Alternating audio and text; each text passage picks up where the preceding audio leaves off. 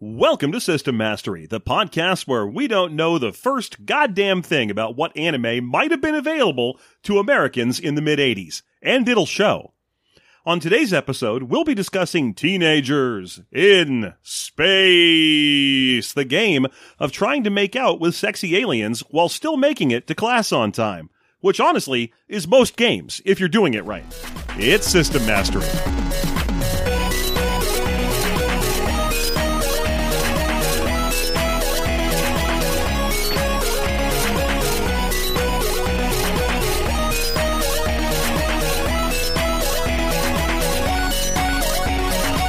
Hey, everyone, welcome to System Mastery. It's Teenagers from Outer Space, not in space. We did Teens in Space. It's a different game, a new game. This is Teenagers from Outer Space, an old-ass game. A very old game. Yes, you're right. You got me there. I'm conflating games because there's been at least a couple of games about teens in space. Teens in Space! And not even one game, as far as I can tell yet, about pigs in space, which is a crying shame. Come on. So you got me. We'll correct that. Well, we won't. We just won't. It's fine. It just won't happen. It'll just sit there like a testament to my failure. Yes. Just like everything else I've built in this world. I was going to say, like the rest of your life. So on that positive note, we've got a something we haven't done in a while. I don't even remember what we call our ads. We've got an announcement mastery. Announcement mastery. Thank you. Yes, because of the network's name for them, the radvertisement. I think the rest of the network calls these. Yeah. The people who purchased this one purchased it as a radvertisement. Ooh. Which I am very unfamiliar with. I usually go by announcement masteries, which is fine. Yeah, and that's what it is here in God's country. That's what we are. That's what I call this garage. God's country that he doesn't go to. I've got a big plaque up that says God's country. So right when you come in the garage, you know you shouldn't be in here. So, anyway, let me get started here. I'm not sure how to pronounce this. I'm going to guess it's either Inc. or Incorporated, but it's Inc. INC. The Podcast is a brand new sci-fi office comedy brought to you by Wolf Mountain Workshop and coming to wherever you get your podcasts. Bethany and Jonas are two pencil-pushing aliens living and working on a company ship, so you know they're going to make a really good podcast. Hell yeah. Yeah, that sounds great. I assume this is discussional and not a story. Yes, obviously. Yeah, definitely not an AP. That incorporates whole planets by the dozen, tasked with organizing all of the data that is recovered from said planets. They get through the endless days by occasionally adding meaningful stories that they discover to the extraneous but interesting folder, all the while navigating the complex web that is friendship and life in this corpo-futuristic nightmare, a science fiction podcast where Douglas Adams meets The Office. I think that'd go a little something like this. What? Say what? Where Severance and Mad Men meet Robert Heinlein. Yeah, except the only sad thing is in a podcast form, you can't turn to camera. It's so sad. That's very sad. Because normally that's what Heinlein was always doing. Exactly. Stranger in a Strange Land is all about turning to camera. You know how you'd be reading one of those Heinlein stories and then it would be like, and so turned to camera knowingly. These two sex-starved alien women. Identify the differences between them. They're the same alien. I think they're normally humans. The only Heinlein novel I remember having read personally went very deep into panty stuff right away. That might have been an outlier. It's not like I've read Star Oh, wait a minute. That was Piers Anthony. No, that was also bad, though. And unfortunately, I read way more than one Piers Anthony novel. Baby, I read too many Piers Anthony novels, and by that I mean like 4. Get back to it here. Our episodes are fully voice acted, packed with original music, and stuffed with stories gathered across a universe this company is slowly eating for its natural resources. Inc. the Podcast released their first 3 episodes on January 16th, so there's already plenty of content to get you started on Bethany and Jonas's world. I like doing that, by the way. That's what we did, too. We didn't tell anybody we had a podcast until we had made a bunch of episodes. Yeah, get some content. Get content out there first. That's a really good plan. I solid thumbs up. New episodes are released every other Monday. You can follow us on our social media at Inc. the Podcast. That's INC the Podcast, all lowercase, all the time, or on our website, inkthepodcast.buzzsprout.com. Happiness is productivity. Productivity is happiness. Nice. Yeah, that sounds cool. All right. So it's a great idea for I'm picturing something a little bit in the vein of like Welcome to the Magic Tavern, where it's an AP, but it's a very discussion-y AP. Maybe. People are playing characters, but mostly they sit around discussing things. It's a great way to get an AP without necessarily having to really build a bunch of rules and so on. Sounds cool to me. Being able to just sort of like improv alien worlds and what was going on there. Exactly. Great. It's a great idea. All for it. If you would like your own radvertisement or announcement mastery, there's a button on our website, systemmasterypodcast.com. $75 will buy you an ad. And hey, let me tell you something, folks. We would far prefer you buy ads from us than through advertisements. No, fuck those guys. No, of course not. Please support the rest of the network. I meant to say we would rather do these ads than have to run the megaphone ads that we normally do. Yes, indeed. And so, as a treat, we're going to cut the middle ad this episode. It's just going to be this announcement mastery and then that post ad. Yeah. Because we make more money this way, and we're happier telling you about things that you might actually care about. And there you go. And that we hope you will. So, yeah. Anyway, would you like to get started on the episode proper? Yeah, let's get back to the actual show.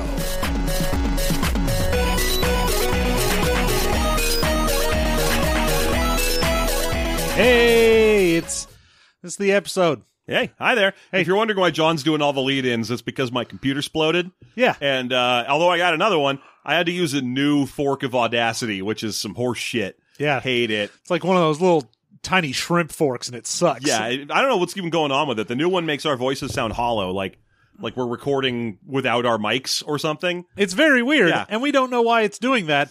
So everything's going through my computer, which is literally the exact same computer that Jeff has, Yeah. except mine doesn't explode randomly. Well, and also yours doesn't have yours has an older Audacity version on it. If there's one thing, ask any podcaster who uses Audacity, and they'll all tell you that the worst thing that Audacity could ever do is update. Oh, yeah. Just don't do it. No, this is like a 3-year-old version of Audacity that I have never touched, and I won't. That's the good shit. It's like laying in wine for a 30 or 40 years. Oh, yeah. This is like a well-seasoned pan here.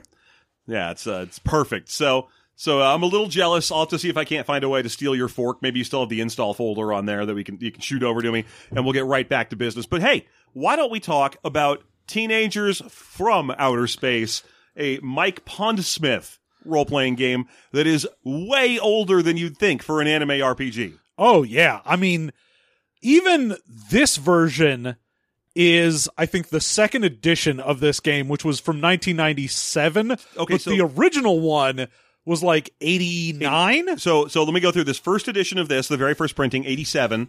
Second edition, 89. This is second edition again, but with a couple of revisions, and I think the bonus sheets at the back were added. So this is technically the 89 version. It's just been reprinted in 97 with a couple of like author notes here and there. Wow. So 87 is when this was first written, and you can really tell because some of the this is a weird thing. This is very much like playing harem anime or high school type anime from the mid 80s, but we don't have the current collection of jokes and tropes and understandings and expectations of anime that have just become part of the zeitgeist of nerddom.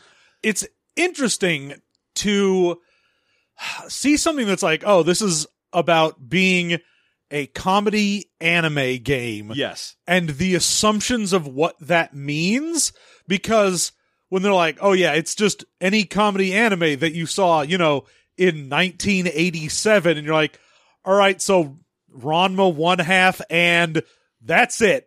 Yeah, Urusei Yatsura, I don't know. I have no idea what else was around at that point. But the fact that this is just like, oh yeah, if you're doing a comedy anime thing, clearly it's about teenagers that come to Earth and then they have wacky adventures, and you're like, that's a very weird thing to assume all of them are. There's a couple references here and there. Like, if you look at the art really closely, you will spot a character wearing a Lum shirt at one point throughout the book, which means, yeah, I think it's Urusei Yatsura. Please don't get mad at me if I don't remember your favorite animes or favorite extremely elderly animes. This game came out when I was 7. Yeah, and I gotta tell all you, those anime boomers out there. Yeah. The anime I was watching when I was 7 was the fucking Smurfs. So I don't know what's going on here. But yeah, it's neat. It's just neat to see the the stuff that you can see the same material that modern anime jokes and tropes are made from, but they've been pulled in a wildly different direction because there was so much less available at the time and so much less understanding of what it was. It's neat. It's really interesting to read. Is it fun to play? It's a comedy game. It's a big collection of jokey jokes. And you know that we normally don't have the brightest opinions of those. I will say that this game manages to not get in its own way when it's doing this. Like a lot of comedy games are just tripping over their own dick to try and tell you what the joke is. Yes, they want to do the jokes before you can, and I think they assume that you would like to maybe repeat these jokes. Yeah, they're like, oh, we're going to tell you what the jokes are, and then you can say them at your table. And this doesn't do that, which I like. Yeah. There's a couple instances where it's like, oh, here's suggestions for things you might do. Yeah. But instead of having like a list of, say, you know, like, oh, this is the skill of slap a little guy around. And you're like, I don't want to put 3 points into slap a little guy around. Come on, game. Don't make me say that. No, instead, I mean, it has that. You can put 3 points. You could literally use this game to put 3 points into slap a little guy around. And there is a list of other things, which will include things like dress like $1 million or have a killer smile or whatever. It's kind of this game's skill system, which is just called, I think, Knacks. Yeah, but it's all stuff you make up. It's improvisational, but it does come with a sidebar. This game mostly relegates the worst offenders of the doing the joke for you to the sidebars, and then also to the sample characters that are scattered throughout it. Yeah, so, instead of it being like, this is the hard and fast skills that you have and you need to put points in them, the fact that it's like, here's some suggestions, but literally everything is just you make up whatever you want to. I'm like, oh, good. So I don't have to be like, all right, I guess I put 4 points into skedaddling away. Yeah, to swing big nasty pointy thing. Yeah. None of that. Just you make up your own knacks, so if you want them to be jokety, then you absolutely can, but at least you're the one doing it. Yes. At least then you're like, but this is specifically tailored to whatever I'm doing for this character, so it's not quite like, well, this is the same joke regardless of whatever I make. Everyone has the exact same jokey nonsense. Yeah, like a lot of these, we've talked about a lot of comedy games over the years, and generally, just to get this out of the way, because it's kind of our de facto that this is what you have to not do to win us over with a comedy game. You look at stuff like, neither of us particularly cared for Human Occupied Landfill, because it was more like reading a Berkeley Breathed comic than it was like reading a role-playing game, because by the time you were done reading, you're like, I got it. I got your post-apocalyptic world set. I know all your characters, and there's no character creation, so I got to play as one. And I already heard all the jokes. Thanks. Great job of writing them down. I felt like I read way too long of a Mad magazine. Yeah. So you got to not do that. And I would say this game passes that test. Oh, yeah. And it's so simplistic as well. Oh, yeah. As far as rules, systems, character creation, and everything, that it definitely feels like the kind of game that in order to get humor out of it, you're like, look, it's low stakes, both as far as like how much you need to invest in order to do the game and how much your character needs to do. Like, you can't die in this game in the same way that like Toon has. Yeah. It's got that same mindset where you don't die, but instead you just sit out, play for a couple of minutes, and then come right back in. And they've got it. One thing I would laud this game for is explaining the decisions a lot of the time. Where, like, why can't you die in this game? Because that's not funny. Yeah. And this is comedy anime. If you want to play Ninja Scroll, here's our recommended reading list. Yeah, I enjoyed one of the few jokes in here, which was just like, if you want a giant list of skills, go play Mechton Zeta. And I was like, thanks. Robot combat. They were like, hey, would you like a real Gundam with actual, like, working out rules, missiles and everything? Go play Mechton Zeta. That's not what this is. That's not this game. Yeah, so this is very much playing. It's not quite a harem. In fact, I don't even know what anime I feel like this is strong. I guess Ranma? Yeah. Honestly, everything in here, I was like, God damn, it's like Ranma 1/2 and then some sprinkled references. Yeah, there's references to... I honestly, this is the problem. I'm going to say this up front so you can't get mad at me later. I don't know what came out when, and I don't give a shit. That's fine. So, you don't need to. So I see a lot of Tenchi Muyo in here, but I don't know if Tenchi Muyo existed in 87.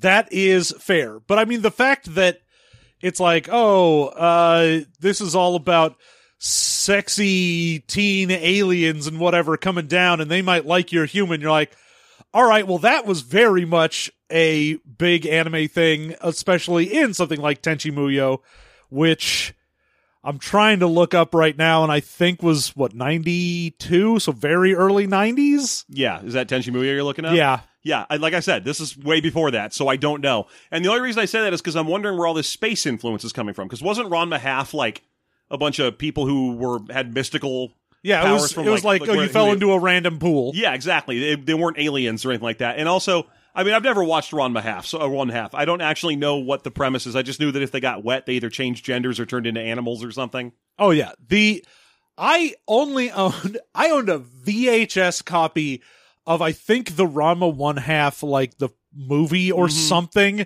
that I got years and years ago. And I was like, okay, this does not do a good job of explaining what is going on with these characters, because it just starts right in and it's like, here's a dude and you splash water on him and now he's a lady. And you're like, okay, sure. And now you splash water on this guy, he's a panda. All right, fucking whatever.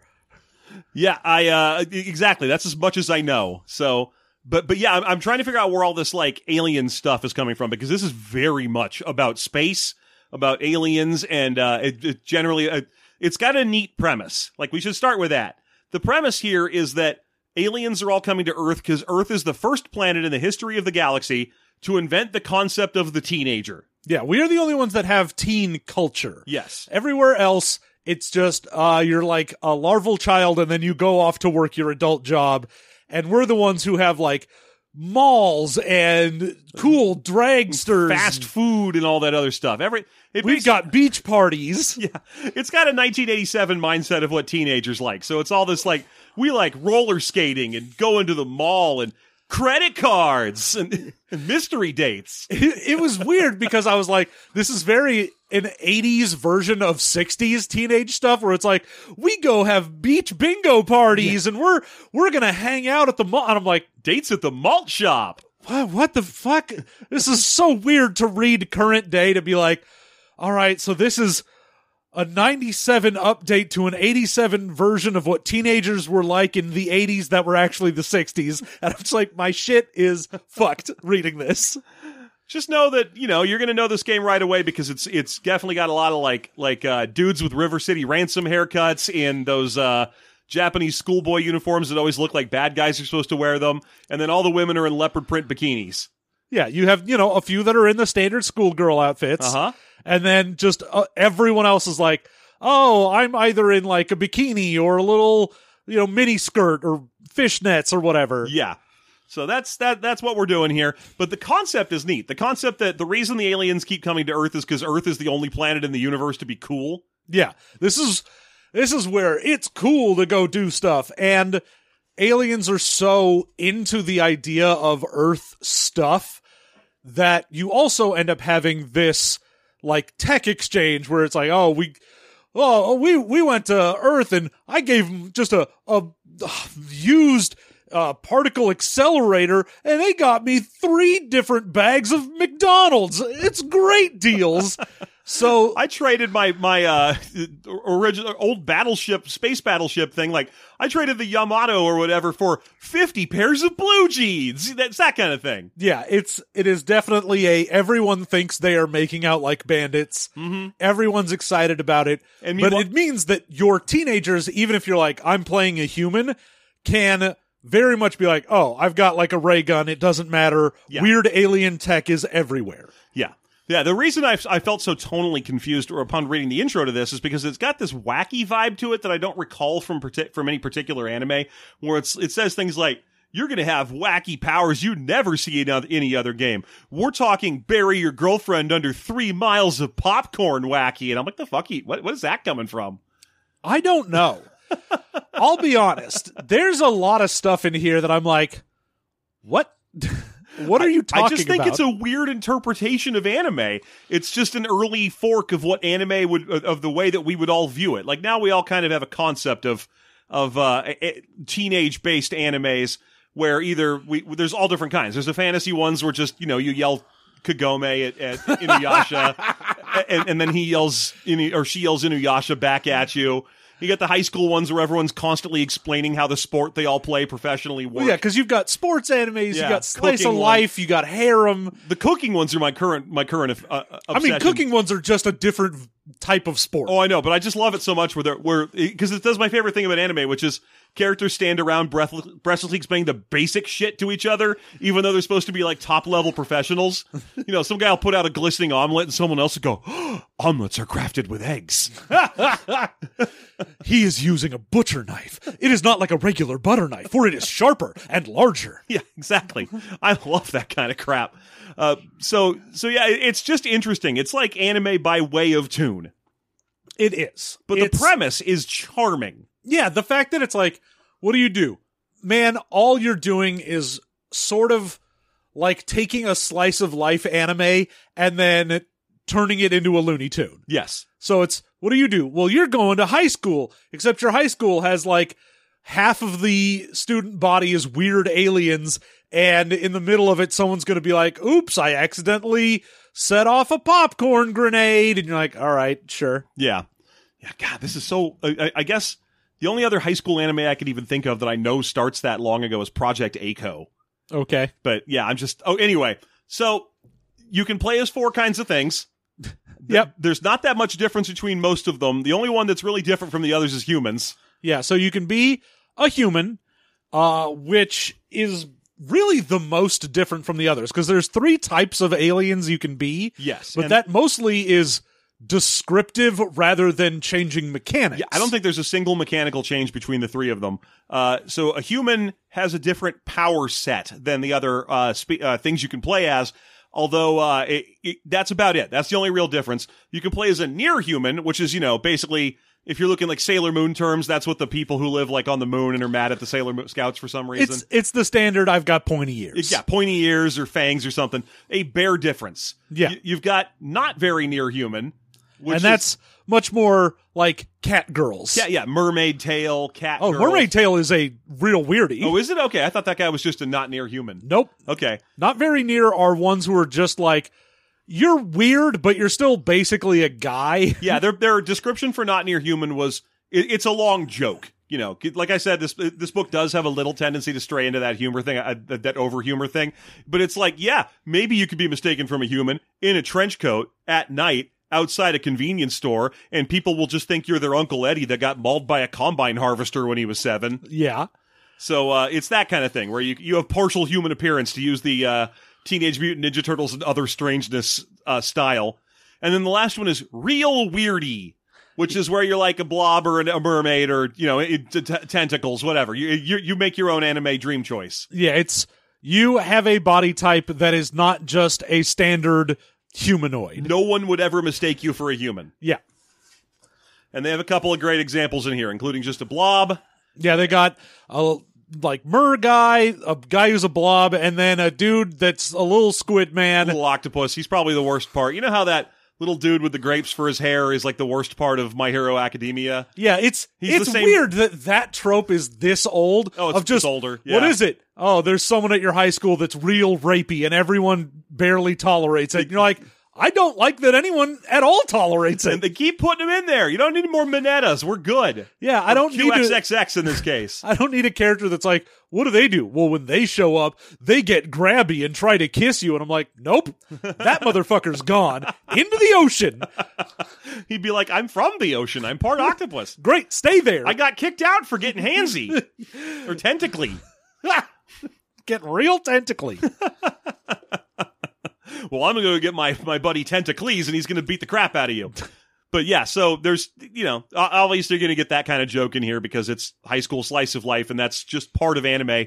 There's one kid in every high school slice of life that's too horny. Yeah, just, weird horny. Yeah. Like, never in real life horny. Nosebleed horny. So those are the different things you can play as. The game has, I believe it's 8 stats. Yes. So when you make your character, you'll pick whether you're a human or an alien. The whole near human, very near human thing is, again, just sort of what does your character look like rather than changing anything. Mm-hmm. But regardless of what you are, the way that you get your stats is exactly the same.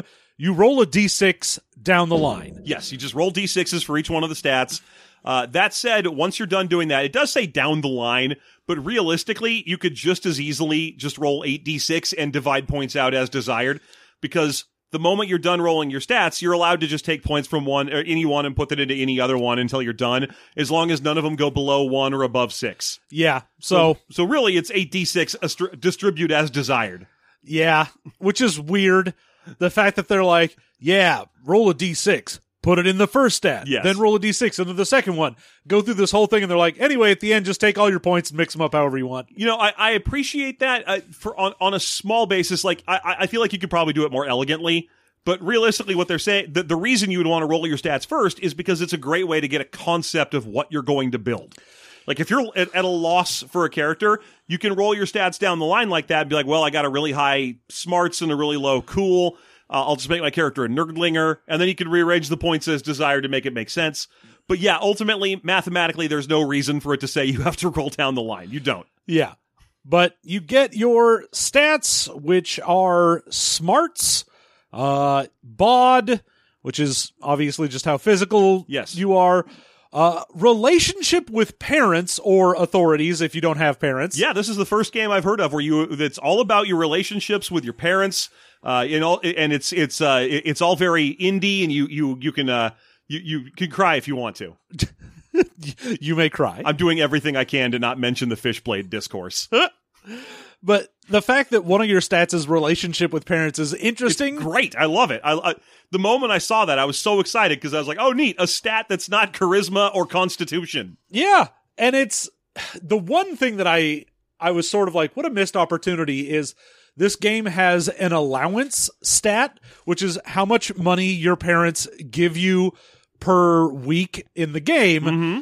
And I kept going like, this should have something to do with relationship with parents. Like, have it be if you've got a high relationship with your parents, great, they'll give you more money. But this game has a system of, if you say stay out after your curfew or disobey and sneak out at night or whatever, and your parents find out, your stat of relationship with parents can be lowered. Yes. And it can affect things in the game, but I was like, man, that's such a great way to affect your income and everything that would be an interesting way to do things, but they do not. I don't mind it being disconnected just because that allows for parents that give you a high allowance no matter what you do because they're disconnected from you in some way. But yeah, you're absolutely right. It would have been a neat connection. After that is luck. Then driving, which is a stat in this game and not a knack or a skill. And that is explained right away. It's not wild. They just say, yeah, because driving is a big part of teenage culture. If you can't drive, you suck. Which is, I'm going to say, weird because the game has an entire equipment section and how much money you start with, and you don't have a car? Well, you suck at start. That's fine. Like, I mean, it says if you don't have a car, you suck, but realistically, that's just because that's like 80s movie lingo. You know that those characters don't suck. Ferris Bueller doesn't have a car. He's cool. But it's just weird that they would be like, yes, one of the main statistics is driving and how good you are at driving, because driving vehicles is a big part of this game. Anyway, no starting character has one. And you're like, okay. Maybe your starting character didn't have one. But yeah, you're not wrong, but it does also apply to any kind of vehicle that you operate at all. So you can use it for making surfing checks or roller skating, or if you have a bike, all of those things play off your driving skills. Yes. So it does have some function, even if you don't have any of the game's 4 or 5 kinds of vehicles. Mm-hmm. Then there's looks, which is straight up how hot you are. It's a refreshing change. Cool, which is pretty self-explanatory. And finally, bonk. This is how good you are at playing the TurboGrafx 16 seminal. Bonk the Caveman. Yeah, the bonk is just your hit points. Yes. So you can have anywhere from 1 to 6 HP, essentially. And if you take damage, if you go to 0, you're out for a round. If you take more than that, if you're at like -3, you're out for 3 more rounds. Yeah. But as soon as those rounds are done, you go to full. So if you've got 5 bonk, you take enough to knock you to -1. You stay out for 2 rounds, and then you're back to 5. Yeah, absolutely. So those are the 8 stats. And beyond, once you have those rolled out, it's time to, I think the game actually has you pick your alien or human thing next. But there are a couple other things to deal with. Next, you're going to roll another D6, and that is going to be the number of points that you have to spend on knacks. Yeah. Now, knacks, because this doesn't have a skill list or anything like that, your knacks are just, you roll a D6, you have that many points to put into whatever knack you want to make up, and up to 3 in any given one of them. So if, you manage to get, say, you roll a 4, you could get 2 knacks at a +2, or 4 knacks at a +1, whatever. But those are all just essentially made up skills that will go off of whatever your stat is. Yeah. So if I've got, like, I want to be a cool dude and I want to have looking cool as one of my knacks, then I could be like, I put 2 points into that. So whenever someone sees me, I'll roll cool plus looking cool, wearing shades or whatever. Yeah, there's a list on the side. It has things like clobbering and sweet talk your mom on it. So it does really kind of have that exact problem we were complaining about, but they're all suggestions and not the actual skills that you definitively have to interact with. Exactly. You can make up whatever you want. Yeah. You don't need to have a skill in weird science or shoot big ray gun, or you could even just change that to shoot if you're feeling like you don't want to have to say the joke every time. Yeah, you just be like, look, I've got a knack of marksman. Yeah. I don't feel like making a joke. Exactly. So once you can, like we were saying a second ago, you can put any number of points in those up to 3 from that single D6 you roll.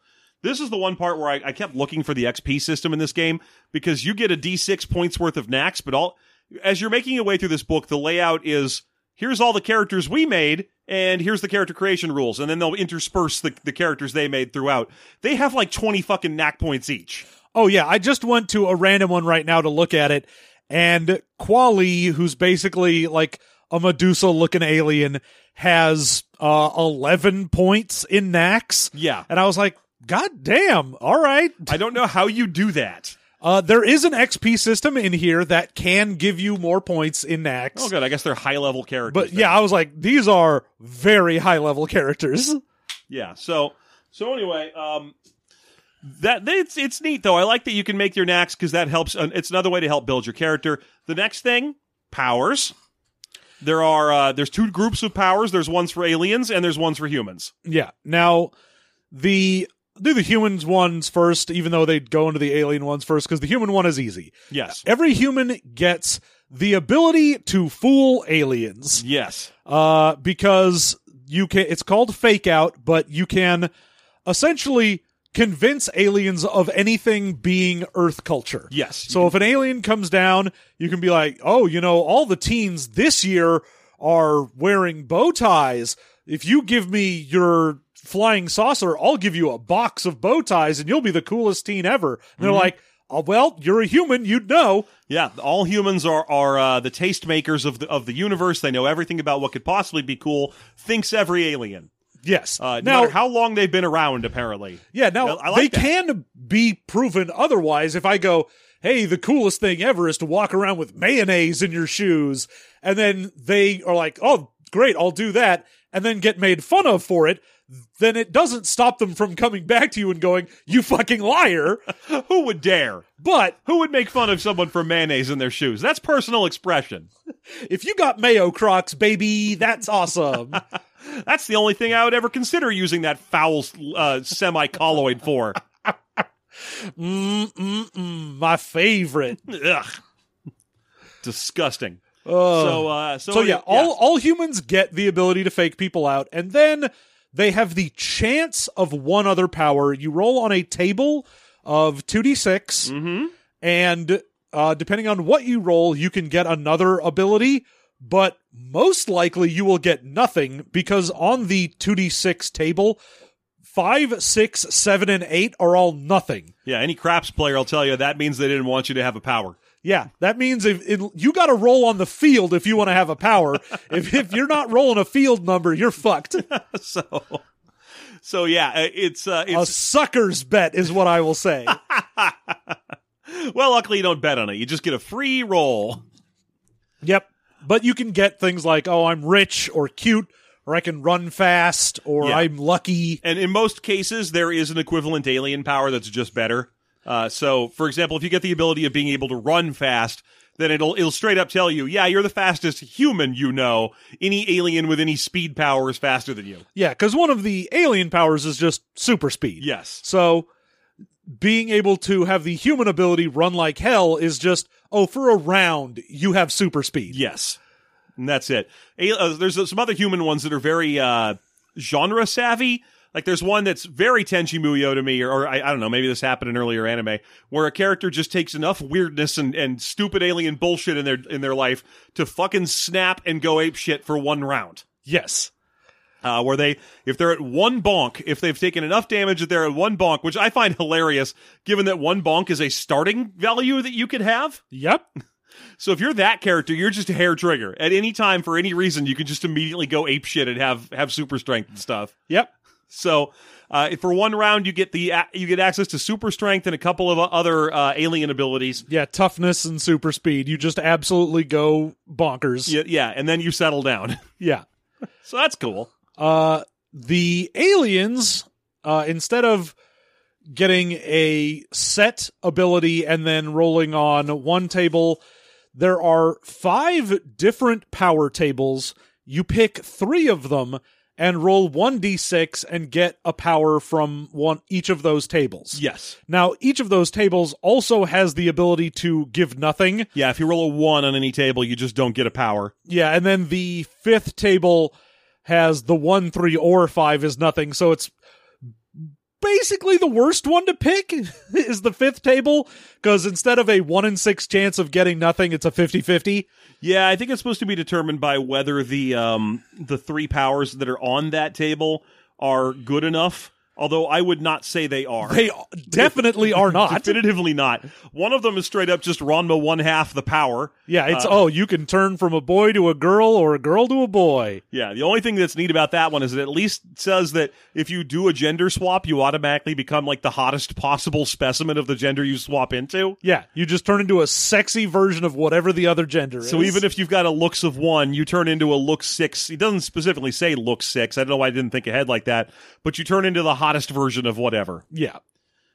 This book, by the way, has some very old-fashioned gender language in it.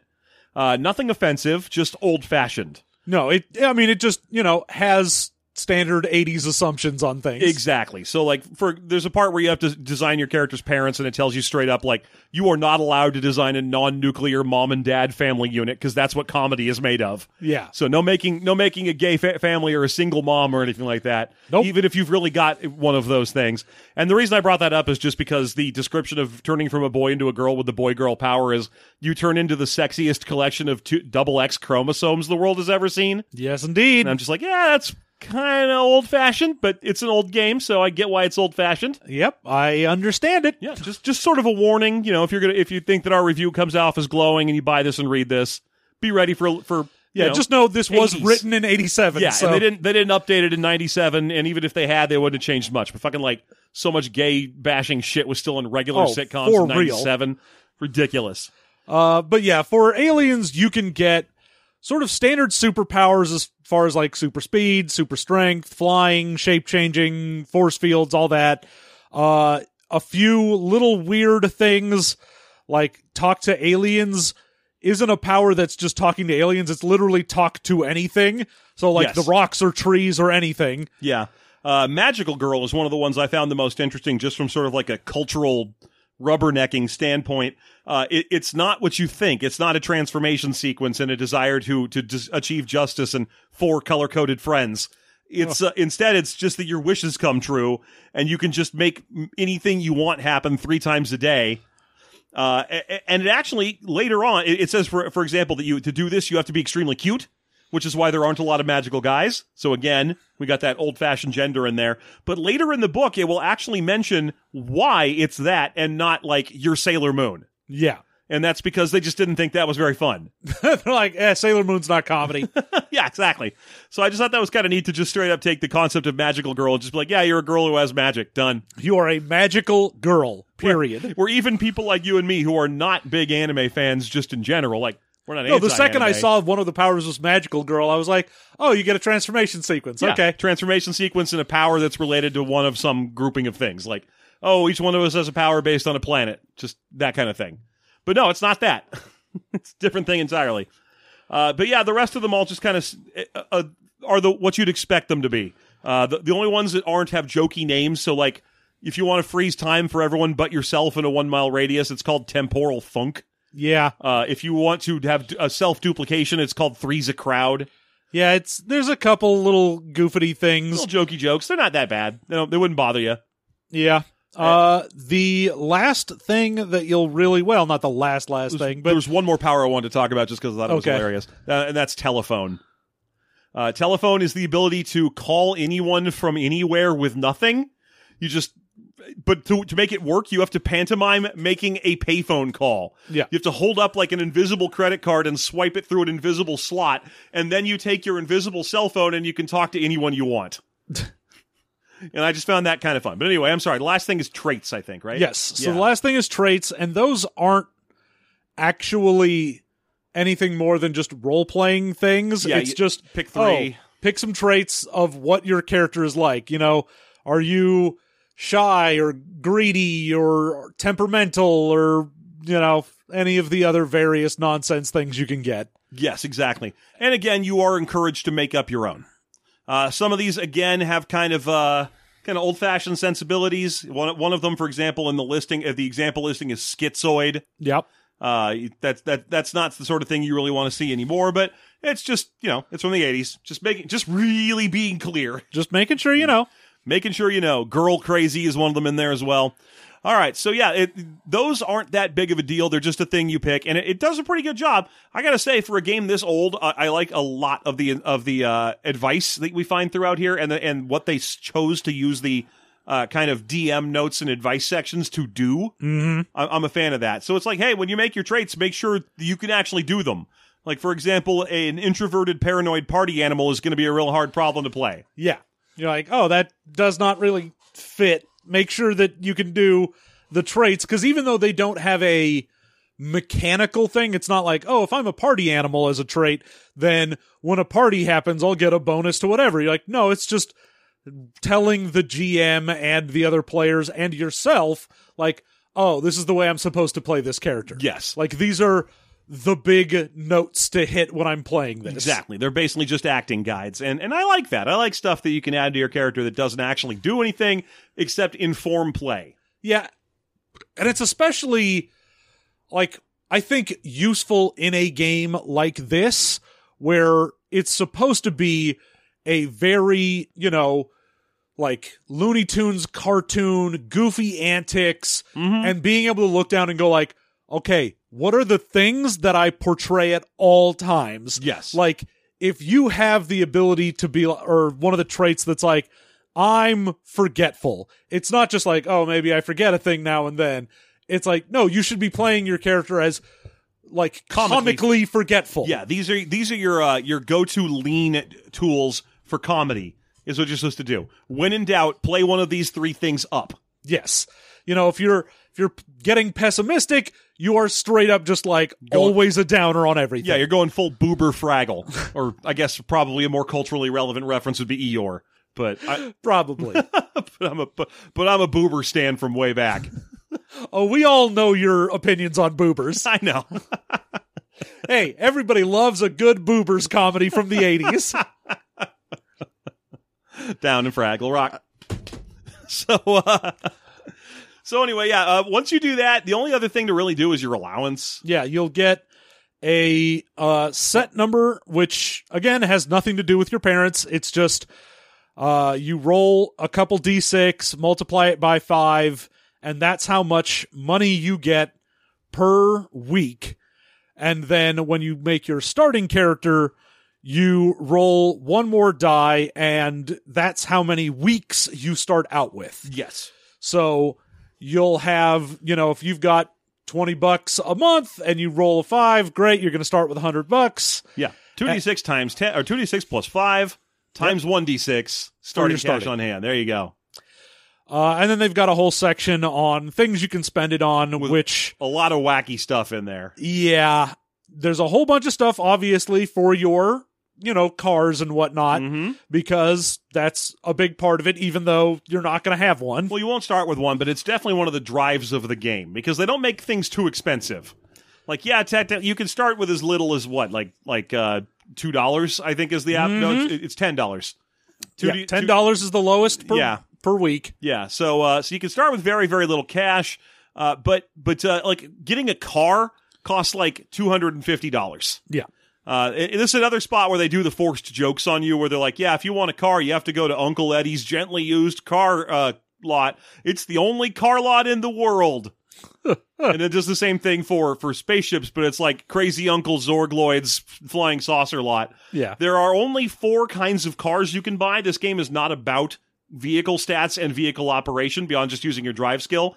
You can have a car, which in the parlance of this game will get you to and from school, but will not make you cool because spaceships exist. You can have a flying saucer, which is just a shorthand. It's any crappy spaceship is a flying saucer. If you have a flying saucer, it's because you bought a beater from a flying saucer lot, but at least you can get into space. Yeah. There is Spacester, which I at first thought was like Lobo's bike or just a cool space car, right? Yeah. But it's not. It's what happens if you take a cool hot rod from Earth and sort of... it's a dragster that can go in space. Yeah, but except the only way to get one is to buy both things and mush them together. Well, yeah. It's a hybrid. You have to make it because ugly. it needs to look like an Earth car. Yes. Because the whole point of it is, you have a flying saucer which looks like, an alien craft. Mm-hmm. But if you want to be super cool, you get a fucking Cadillac and you put some thrusters on the back of there. Yeah, just give it X-Wing wings. You put them S-foils in attack position and you're ready to go. Yeah, the ladies can't resist the S-foils in attack position. When I get my S-foils in attack position, ladies know it's on. That's my favorite rapper from the 90s. Ladies love S-foils in attack position. My head is like a shark fin. Oh, I was wrong, by the way. You do start with a automobile. Oh, you start with a car. Okay. Yeah, if you're a human, you start with an automobile. If you're an alien that can't teleport, you start with a flying saucer. Nobody gets to start with a space stir, though. No, but if you have an alien and a human and a garage... then, baby, you might be able to roll that. There's just a list of prices for things that you can modify your spaceships and cars with, like upgraded engines and... new interior and stereos, which... That's one of the jokes in this. Yeah, that's a joke for other people. There is a lot of references to ghetto blasters in this. Yes. Which I was like, God damn, I have not heard that in forever. That is such an 80s term for a boombox, which is such a 90s term for a stereo that you will never hear. I love that the joke that Ghetto Blaster died with the stereo. That it was like the last term for it, so it still calls it's like calling laundry machines a laundry mangle for forever just because people stopped washing their clothes. But in this game, it's just a Douglas Adams joke. It's the Pan-Galactic Ghetto Blaster. Yeah. Do you get it? Do you? Yeah, it's fine. It's an okay joke. But I mean, they make references to just standard ghetto blasters all throughout the book anyway. Yeah, for sure. They absolutely do. Just because stereos, like they mention, if your car it doesn't have a sound system that you've installed into it, then which they say will deafen everybody for like a mile if you turn it on, because they're doing a lot of extreme teen jokes here. Yes. But they're like, then you just have a ghetto blaster sitting on one of the seats. That's your sound system in your car. Yep. Have you ever been that janky in your life, John? No, but I have had a car where I've had a car where you needed to know the trick how to get in. Okay. I love that. That's the kind of shit that I love in cars, where you're like, oh, you can't start this car unless you know how to like turn the key and hit a thing and then crank whatever. Yeah, I had a car that I could not let other people drive because there was a thing you had to do while driving the whole time or the car would stop. Yes. So I love that shit. It was the type of thing where I was like, oh, you have to hold the car door at the handle at a certain angle while turning the key, and then it'll open. If you don't do that, it does nothing. Yeah, I had a car where you had to keep your arm leaned into the door or the whole car would rattle like crazy. And this is my favorite part, the clutch would be completely useless. It would just go straight to the floor and do nothing. It was the clutch. It was the brakes. I forget which one it was. Whichever, I think it was the clutch. You had to pump it. You had to pump it with your foot like you were inflating a balloon until it started giving resistance. And once it gave resistance, you could use it for a couple of seconds before you had to start pumping it again. Wow. So I learned how to drive this thing where I'd be like, all right, here comes my freeway off-ramp. I'm 200 yards from my freeway off-ramp. I need to start furiously pumping either my brake or my clutch or whatever it was, or I will die. This is how I get to work. I was convinced for forever that your clutch was inflatable and that mine had a leak. Good. And I also have had a car where I had to have a stereo zip tied to the back of one of the seats because the actual stereo system didn't work. But yeah, I remember one of my friends had one of those things where, the CD he had in it got stuck and you couldn't change it. So it was just a Rammstein CD forever, and all you could do was decide if you wanted to turn it up and listen to it or turn it off. Yeah, my car right now has a CD player that I don't use because why would I? It also has Bluetooth capability, so I could just use my phone like every other person. And so every once in a while, someone will come into my car and press the CD button, and they'll get blasted with the only CD I have in there, which is the greatest hits of Simon and Garfunkel. And so they'll get hit. It's always set to my favorite Simon and Garfunkel song, "Keep the Customer Satisfied." And so people are always like, "Oh, you have a CD player? What's in there?" And then they'll be like, "What the fuck is this?" I'm like, I don't know where any other CD is. That one came with the car. That one's there, and it stays there. And it's not like I'm regretting it. That album rips, even for a best of. Now, in addition to getting a car or stuff for your car, there's a bunch of gadgets. The most you can do, like if you've got a zap gun, it hits for 2 bonk. If you hit someone with just a regular weapon, it's 1 bonk. There's not a lot of high damage stuff in there. You can't really do anything crazy. Yeah, like even if you there's a sidebar for the vehicles, because I mentioned there were 4 types. The other one is giant robots. Yeah. If you have a Gundam giant robot, then it's automatically equipped with like a laser or a sword arm or something that does a whopping, this is a 50-foot tall thing, 4 bonk. Yeah. And it's the same thing if you have the alien power of turning into a kaiju, which is one of them. Uh-huh. So, even at the high end, you're not dealing with ridiculous numbers, which is good, given that everyone has a D6 of bonk. And it's not like the game has a complicated combat or armor system that's reducing these or anything. So, no. So yeah, it's very simple. If you wouldn't have something that does 6 or 7 bonk, because what would be the point? There's no way to prevent it. Yeah, and I mean, you can get a bonk regenerator ray, which gives 2 bonk back to a person. Right. So if someone shoots somebody with a zap gun, like, you lose 2 bonk. You're like, great, I shoot him with the regenerator ray. He gets 2 back. I don't care. We'll be at this all day. Yeah. I think there's force fields that can protect you from bonk damage, but they just take bonk damage. So, there's also, one of the powers is a bonk vampirism. Yeah. Drain bonk. Which, boy, do not Google that. Unless you're a huge fan. An especially huge fan of the TurboGrafx 16. A very specific fan of Bonk the Caveman. Being drained. Now, it has a whole bunch of, goofy sci-fi things. It does have a boy-girl gun, so you can swap someone's gender against their will, which is not the best thing. No, it's not great, but it sure does tell you the influence for this game was Ranma 1/2 and some other stuff. Yep. But mostly Ranma 1/2. It really there is. There are so many ways to change gender. Yeah, it's all over the place in here for some reason. But you can get stuff like an instant hole, or you can get invisibility spray paint. Yeah. Duplicator guns, so you can create a copy of something. Yeah, a lot of them replicate the powers that aliens can get. This is where that popcorn joke comes into play. There's a grenade that you can throw that will instantly fill any interior physical space from floor to ceiling with popcorn. And if you use it outdoors, it literally creates a 2-mile-high mountain of popcorn. Yeah. Great. 2 miles high, 8-mile round mountain of popcorn. Yeah. I don't know what that's from. And it's kind of the gag you can only use once, the mountain of popcorn. Yeah, I mean, the fucking thing costs $10, so it's not like you couldn't just be like, I buy like 50 of these and I'm just running around creating mountains. This is my only gimmick. I'm turning the islands we live on into the popcorn isles. This is all I do. But in addition to that, you also have the ability in the game to make your own whatever. So just like they have knacks that are pretty much just make your own skills. Mm-hmm. Here they have, if you want to, you can just roll and try and make your own gadget. If you're like, I've got a dumb sci-fi joke idea for an item. Yeah. I want a thing that makes it so that people act like puppies because that's my kink and I want to force it into this game. Then you go ahead and write that down, give it to the referee. They'll make a difficulty roll for it. I like how you're hiding it because you still have shame. Otherwise, you would have made a machine that makes the DM allow your kink. Yeah, but the DM decides how tough it is, so they're like, all right, it's a 2,000 difficulty, you can't do it. Yeah, I love that they just like, if it's impossible, set the difficulty at 2,000 or whatever.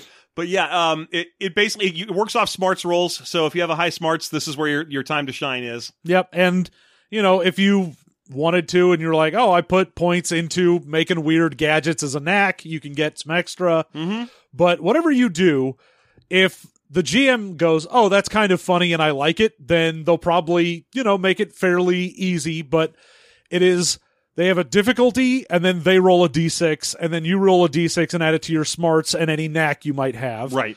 If you get over it, then you can actually make the device. If you only get over it by like 1 or 2, then it will also probably have some weird side effect. Yes. Yeah. Which, that's fine. If you're making mad science gadgets to do alien things, they should have wacky side effects. Yeah. The example that they have in the book is someone makes a thing because they don't want to read in order to study. They want to go hang out with their boyfriend. Oh, yeah. So they make a typographic telepathizer, which just puts printed word into their mind so they don't have to worry about it. But it has the side effect of when you roll for it, if you get a 5 or a 6, then it prints it on your face too. So you have a whole bunch of printed text on your face. Yes, and then it just immediately equivocates it with saying that the character, the pre-gen character from the book that did this is the hot vapid one, so everyone will just think that's the current style anyway, so she'll be fine. Yeah. This also has one of the running things in this is I guess the way that they thought they would balance. If you were like, I just rolled a whole bunch of 6s or I got real good knacks or whatever. The way they balance it is they're like, if you're too good at something, then there's a penalty that will come with that. If your looks are too high, then everyone's going to chase you around town. Yeah, which would be bad if this was like Exalted or something. But here it's mostly just comedy hooks. I mean, it's just weird because the one that they give of like, looks, everyone thinks you're so hot and they chase you around. I'm like, yeah, but how are you going to make like having a 6 smarts or relationship with parents or whatever? I'm like, okay. Well, if you have a 6 relationship with your parents, then they are always showing up at inopportune times and like helping you, which you'd think is what a 1 relationship with your parents should be. Yeah. Yeah. Instead of the obvious one where you're like fighting with them constantly, it should be like, if you have a 1 relationship, then they embarrass you. Yeah. But you're right. They use looks, which is the easy way out. Exactly. Like, what do you do if it's cool? You're too cool? What? Yeah, I got a 6 cool, and everyone's like, that guy's cool. They actually do have an example in there that makes what that's like. Where one of their example characters is a sexy merman named Kano, and Kano has cool 6. And when they do an example story of what it's like to try and do opposed rolls, they have a girl walk up who meets him and has a crush on him, but he is so cool that she cannot bring herself to talk to him. Yeah, they keep making opposed cool rolls, and he always beats her, and so she just continually like trips and falls or stumbles and can't say the thing she wants to. But the end result isn't that she's totally smitten, it's that she like gives up. Because she's like, there's no way I can do this. Yeah. I'm just going to not try and ask this guy out. Yeah, exactly. She strikes out. So we get an example of what having a super high cool can do as a negative. Although the problem is generally you just get around it by role playing. You just be like, I'm super cool and I want to date that lady. So rather than making a bunch of opposed roles, I'll just be like, hey, you, let's date. Well, I mean, that was the resolution of their example is at the end, the lady is dejected and leaves. And he shows up. And he up. just walks over and goes, hey, let's go out. Yeah. And I'm like, all right, man, sure. Why did we roll all that? Why did we do this? Because it's fun. That's why. Yeah. So that's also mostly the mechanic for how everything works in this game. Is just these very simple opposed rolls, D6 plus stat. Yeah, and if it's against another character, it's whatever their stat is plus a D6. If it's against just sort of the environment the GM will just make up a difficulty and roll a d6 and add it to it. Yeah. So if it's, easy, it'll be like a 1. If it's pretty difficult, it'll be a 6. And, it goes, and if you really don't want him to do it, make it 2,000. I'm like, or just say no. Yeah, just say no. I mean, I get it. It's just that joke's only going to be funny once. Yeah, I get your joke, but nah. So anyway, after that, we get into the DM section in this game, which is almost entirely advice for how to stage and set up comedy beats or comedy routines. Yes. Talking about like, all right, what's the type of like tropes and scenes that you play out generally? Yeah. So it'll be things like at the mall. What kind of jokes could you do at the mall? And then I like some of the things in there of like, what should you be paying attention to? Like, if something is far away and your teenagers are going there, unless you have an idea for like a wacky road trip thing, just have them get there. You don't need to focus on bullshit that doesn't matter. Yeah, like I know it probably sounded like I was complaining there, but realistically, this is a joke game, so I appreciate that almost all of the DM advice is just joke advice. And it's instead of what you often find in comedy games, which weirdly, in the DM section, they will often regress back to regular role-playing game advice and be like, be mean to your players, give them hard difficulties and keep secrets from them. And this is like, no, bring them into the circle. They're part of the jokes. Help build the stage that they're going to need to do the jokes. Yeah. So I like that. It does drag on for sure. Like the DM section goes on forever. It's like, what kind of comedy could you do at a noodle shop? Huh. Which, by the way, the game has this great bit about like, they call it McDoggies instead of McDonald's, but they're like, in Japan, the equivalent to going to a McDoggies is to go to a hot noodle shop. Yeah, because they're like, do you want to set this game in the U.S. or Japan? There's a joke about how they're the same. They do like, in America, you read X-Men, and in Japan, you read X-manga. It's just that kind of stuff. It's very Yakov Smirnoff. Yeah. In Imperial Japan, X-Men read you. Oh, no. So, also in America that happens, because a lot of them are telepathic. Anyway... The jokes just tend to drag, or not the jokes, the setup stages tend to drag on because it's just way too much advice. It's like, what about at the dentist office? I bet that'd go a little something like this. It is good advice though. Oh yeah, I mean, the baseline, like, here are just rules, are mostly just, all right, get into it, like, physically be present, improv, move around. If a character's jumping up and down because they're angry, you jump up and down, try and get your players into it. Yeah, I like that live action fainting towards things we do here. They're like, there's barely any fucking rules to this. Yeah. So the whole point of this is to act out goofy nonsense. There's even a section where he says, like, oh, I've had people when I playtest this at conventions and so on, they say it's the most tiring game to run they've ever done because they have to get up on the table and yell and carry on and dance and so on. I was like, that's great. I like that conceptually. Yeah. Get everybody involved. Bother the other people in the same room as you at Gen Con. Make it everyone else's problem. Like that time that we tried to run a game at Gen Con and the next table over was like 14 people playing some My Little Pony Warhammer mashup, and they were just loud as fuck about it because they just kept yelling for the Pwn Emperor or whatever. Hot shit. Hot trash. Yeah. And then what else we got? I mean, that's pretty much it. After you get done with all of the, like, advice and then the routines where they're like, all right, here's standard things of like, oh, what's the principal in a school like? What's it like if you meet the hall monitor? What's the vice principal like? He's a giant mound of muscle and meat. And which is a weird thing to be like, yeah, that's a standard thing that everyone agrees to. And I'm like, that's odd, because I always assumed from all of the media I consumed that your vice principal was a Weasley little guy who was too into rules. Maybe that's because I watched too much Doug. It might be a Doug thing. I'm going to tell you right now, I didn't think this was a trope either, but it is my lived experience. Our high school vice principal was a retired NFL linebacker. And he just did it because he loved education or whatever, but he was dead serious and got mean really fast. One time I watched him, he got mad at a friend of mine who was like the nerdiest nerdlinger that ever did nerd. I mean, we're talking just a tiny, little nerdy guy who never did nothing to nobody, and he got mad at him over some perceived slight and took the 3-ring binder out of his hands and tore it in half. Huh? Got in huge trouble for it, did the vice principal. He had to produce a written apology. Yeah, But otherwise, straight up direct description of this guy. 400-pound monster, crew cut, angry disposition, extremely dead serious. When I read this, I was like, oh, I didn't know anyone else had that. that's weird. I mean, I went to a Catholic all-boys high school, so our principal and vice principal were just Irish priests.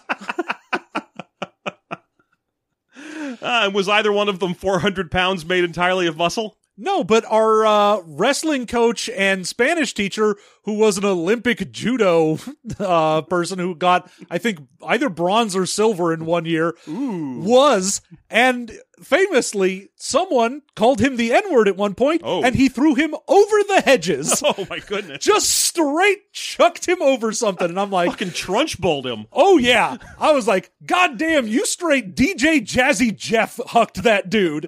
Like... That was a sight to see. He did not get in any trouble, because why would you? Yeah, that's, I couldn't imagine what would happen if you had called our vice principal that. Yeah, I was like, Tore you in half. How do you look at this guy and be like, this is the time that I want to do this? It's ridiculous. But he was great. I loved him. He was friendly as hell. Yeah, our vice principal was not friendly, but I had a shaky respect for him. Because, I was friends with a nerdlinger whose bindery tore in half. How dare you tear this nerdlinger's binder? This harmless nerdlinger who's done nothing? This tiny little nerd boy? And it does have, as well, this book, a sample adventure, but I didn't read it because I don't care. We don't generally. And there you go. Now you know. Unless a book has absolutely nothing else in it, we will not generally read the sample adventures. This one has two things. It's got a sample adventure. It's very much about dates and so on. And then it has a list of setups that are like, the short, super short adventures, just prompts. There is one last bit of DM advice I thought was kind of fun to talk about, which is it opens with straight up a sentence like, hey, I just want to put this out in the open. I'm sorry if this disappoints you. None of the characters in this game will or should ever have sex. It's just don't do it. Sex is way less funny than almost sex. Yeah. So what you should do is always interrupt anything before it gets to it. Always interrupt us that coitus. Yeah. If you got two characters and they're about to get down and dirty at like Lover's Point, you had better have like a UFO crash into them or some shit. It's going to have to escalate too. So start small because you're going to be building up. Everyone's primary goal is going to be they're to have building sex. up. You know what I mean? Yeah. The tension is mounting. And so are they. Yes. And so an ever-increasing series of obstacles need to present themselves. It's just one more bit. Speaking of presenting themselves. I'm just saying they have to present oral arguments for why they should be allowed to have sex. Great. Yeah, so there you go. That's Teenagers from Outer Space for you. Yeah. I didn't dislike this. It's a comedy game, but it's so light and frothy that you don't feel bad that they do a lot of jokes themselves while you're reading your way through it. You're like, this is fine. And you can see the play mechanics. It leaves you with enough left for yourself, enough of a space that you can see the jokes. Yeah, given that almost everything in this is like, all right, we've provided a framework, but you can fill out whatever you want in there. I'm like, great.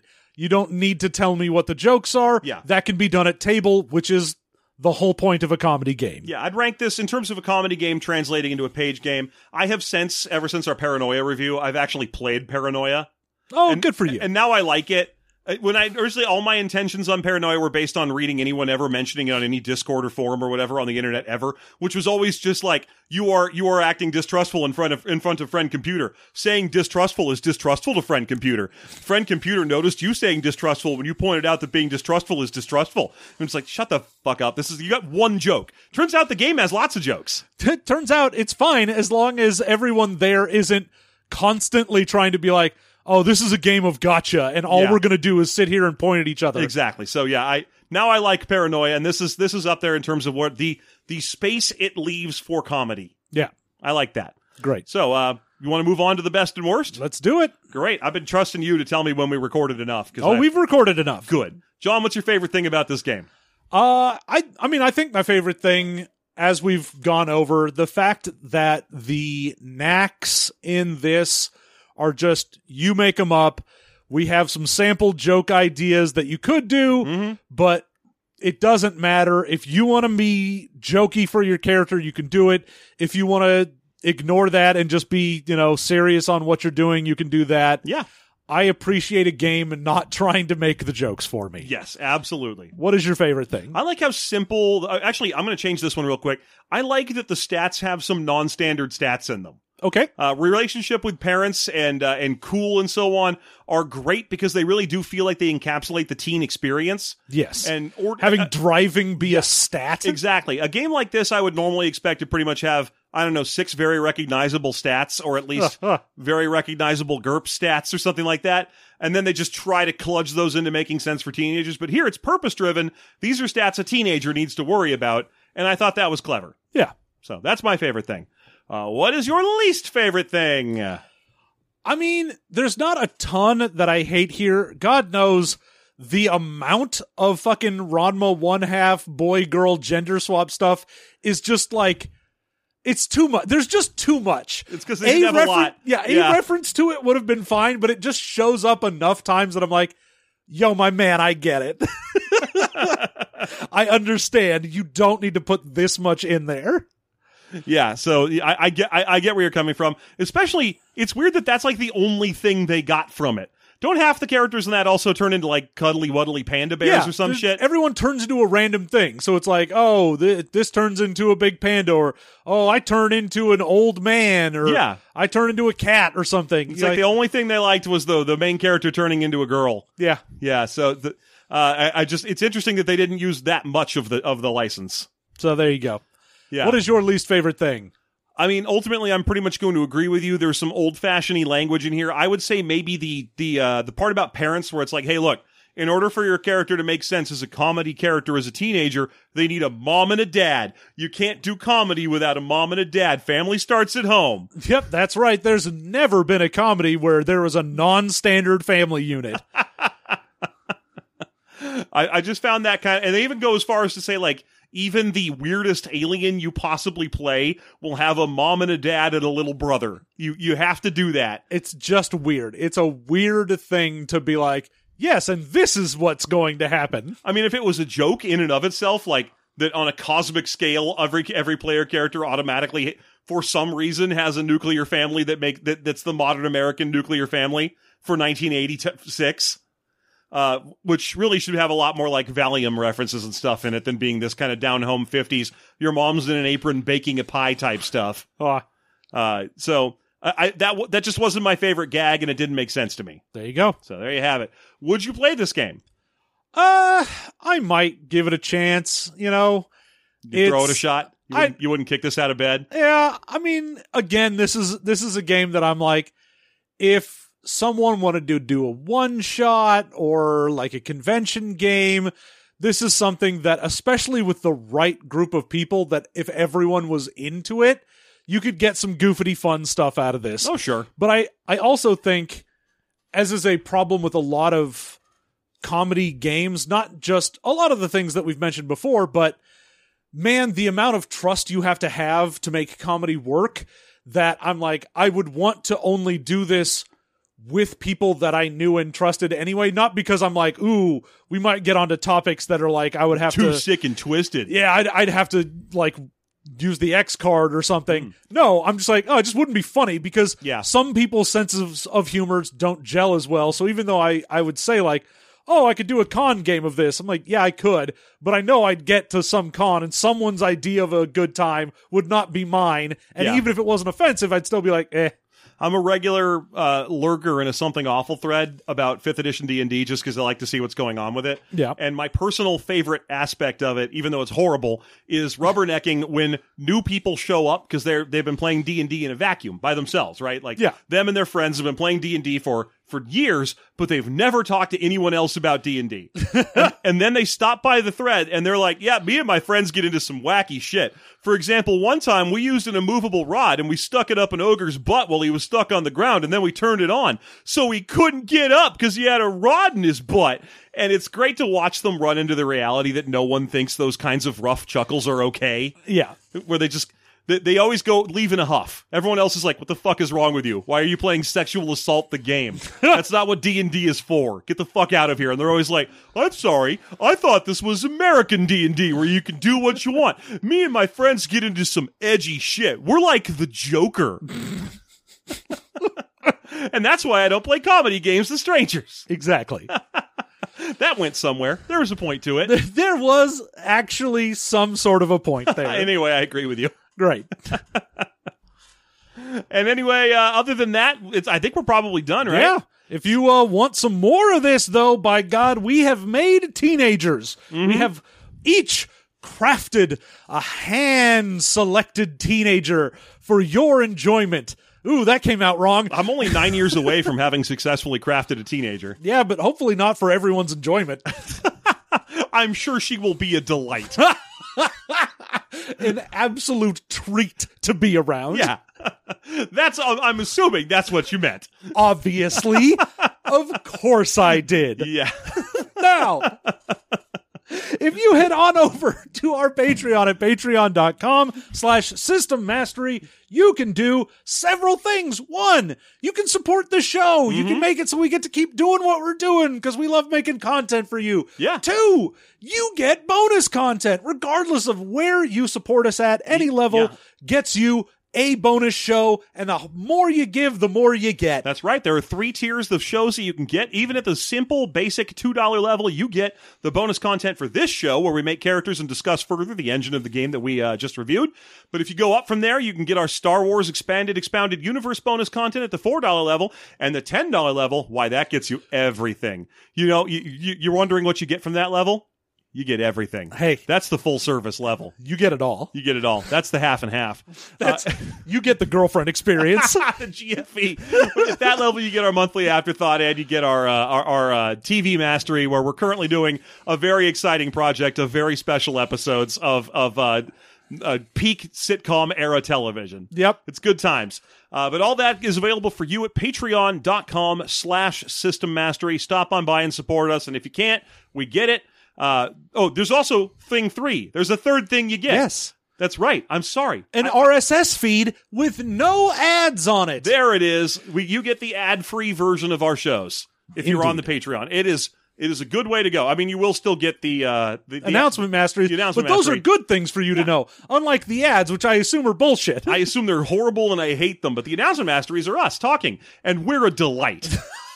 For everyone. Delight. A treat. We are a peach. So that's patreon.com/System Mastery. If you can't support us that way, there's all other kinds of ways. You can follow us on Twitter. You can like and rate and review our shows on anywhere you happen to listen to your podcast. Just tell us we're nice. Yeah, any word of mouth, anything helps the show. Send us a pie, you know. Don't send me a pie. Don't send John a pie. Don't send me a pie either. I'm on a really strict diet. Yeah, nobody gets pies. No more pies. I've had it up to here with pies. You can send me a garbage bag full of baby carrots. Oh, just you wait. Next convention, it's going to be a real problem for me. All right, everyone. Thank you so much for listening. We'll see you again real soon. And until then, you all have a good one.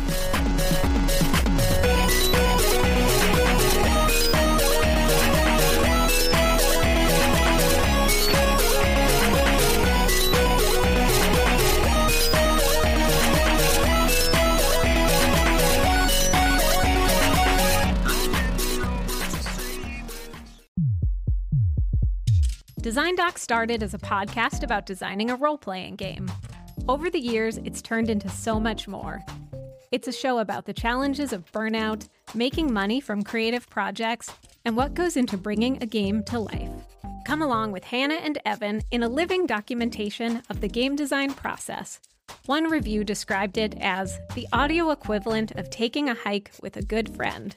You can search for Design Doc on Apple, Spotify, or wherever you listen to podcasts.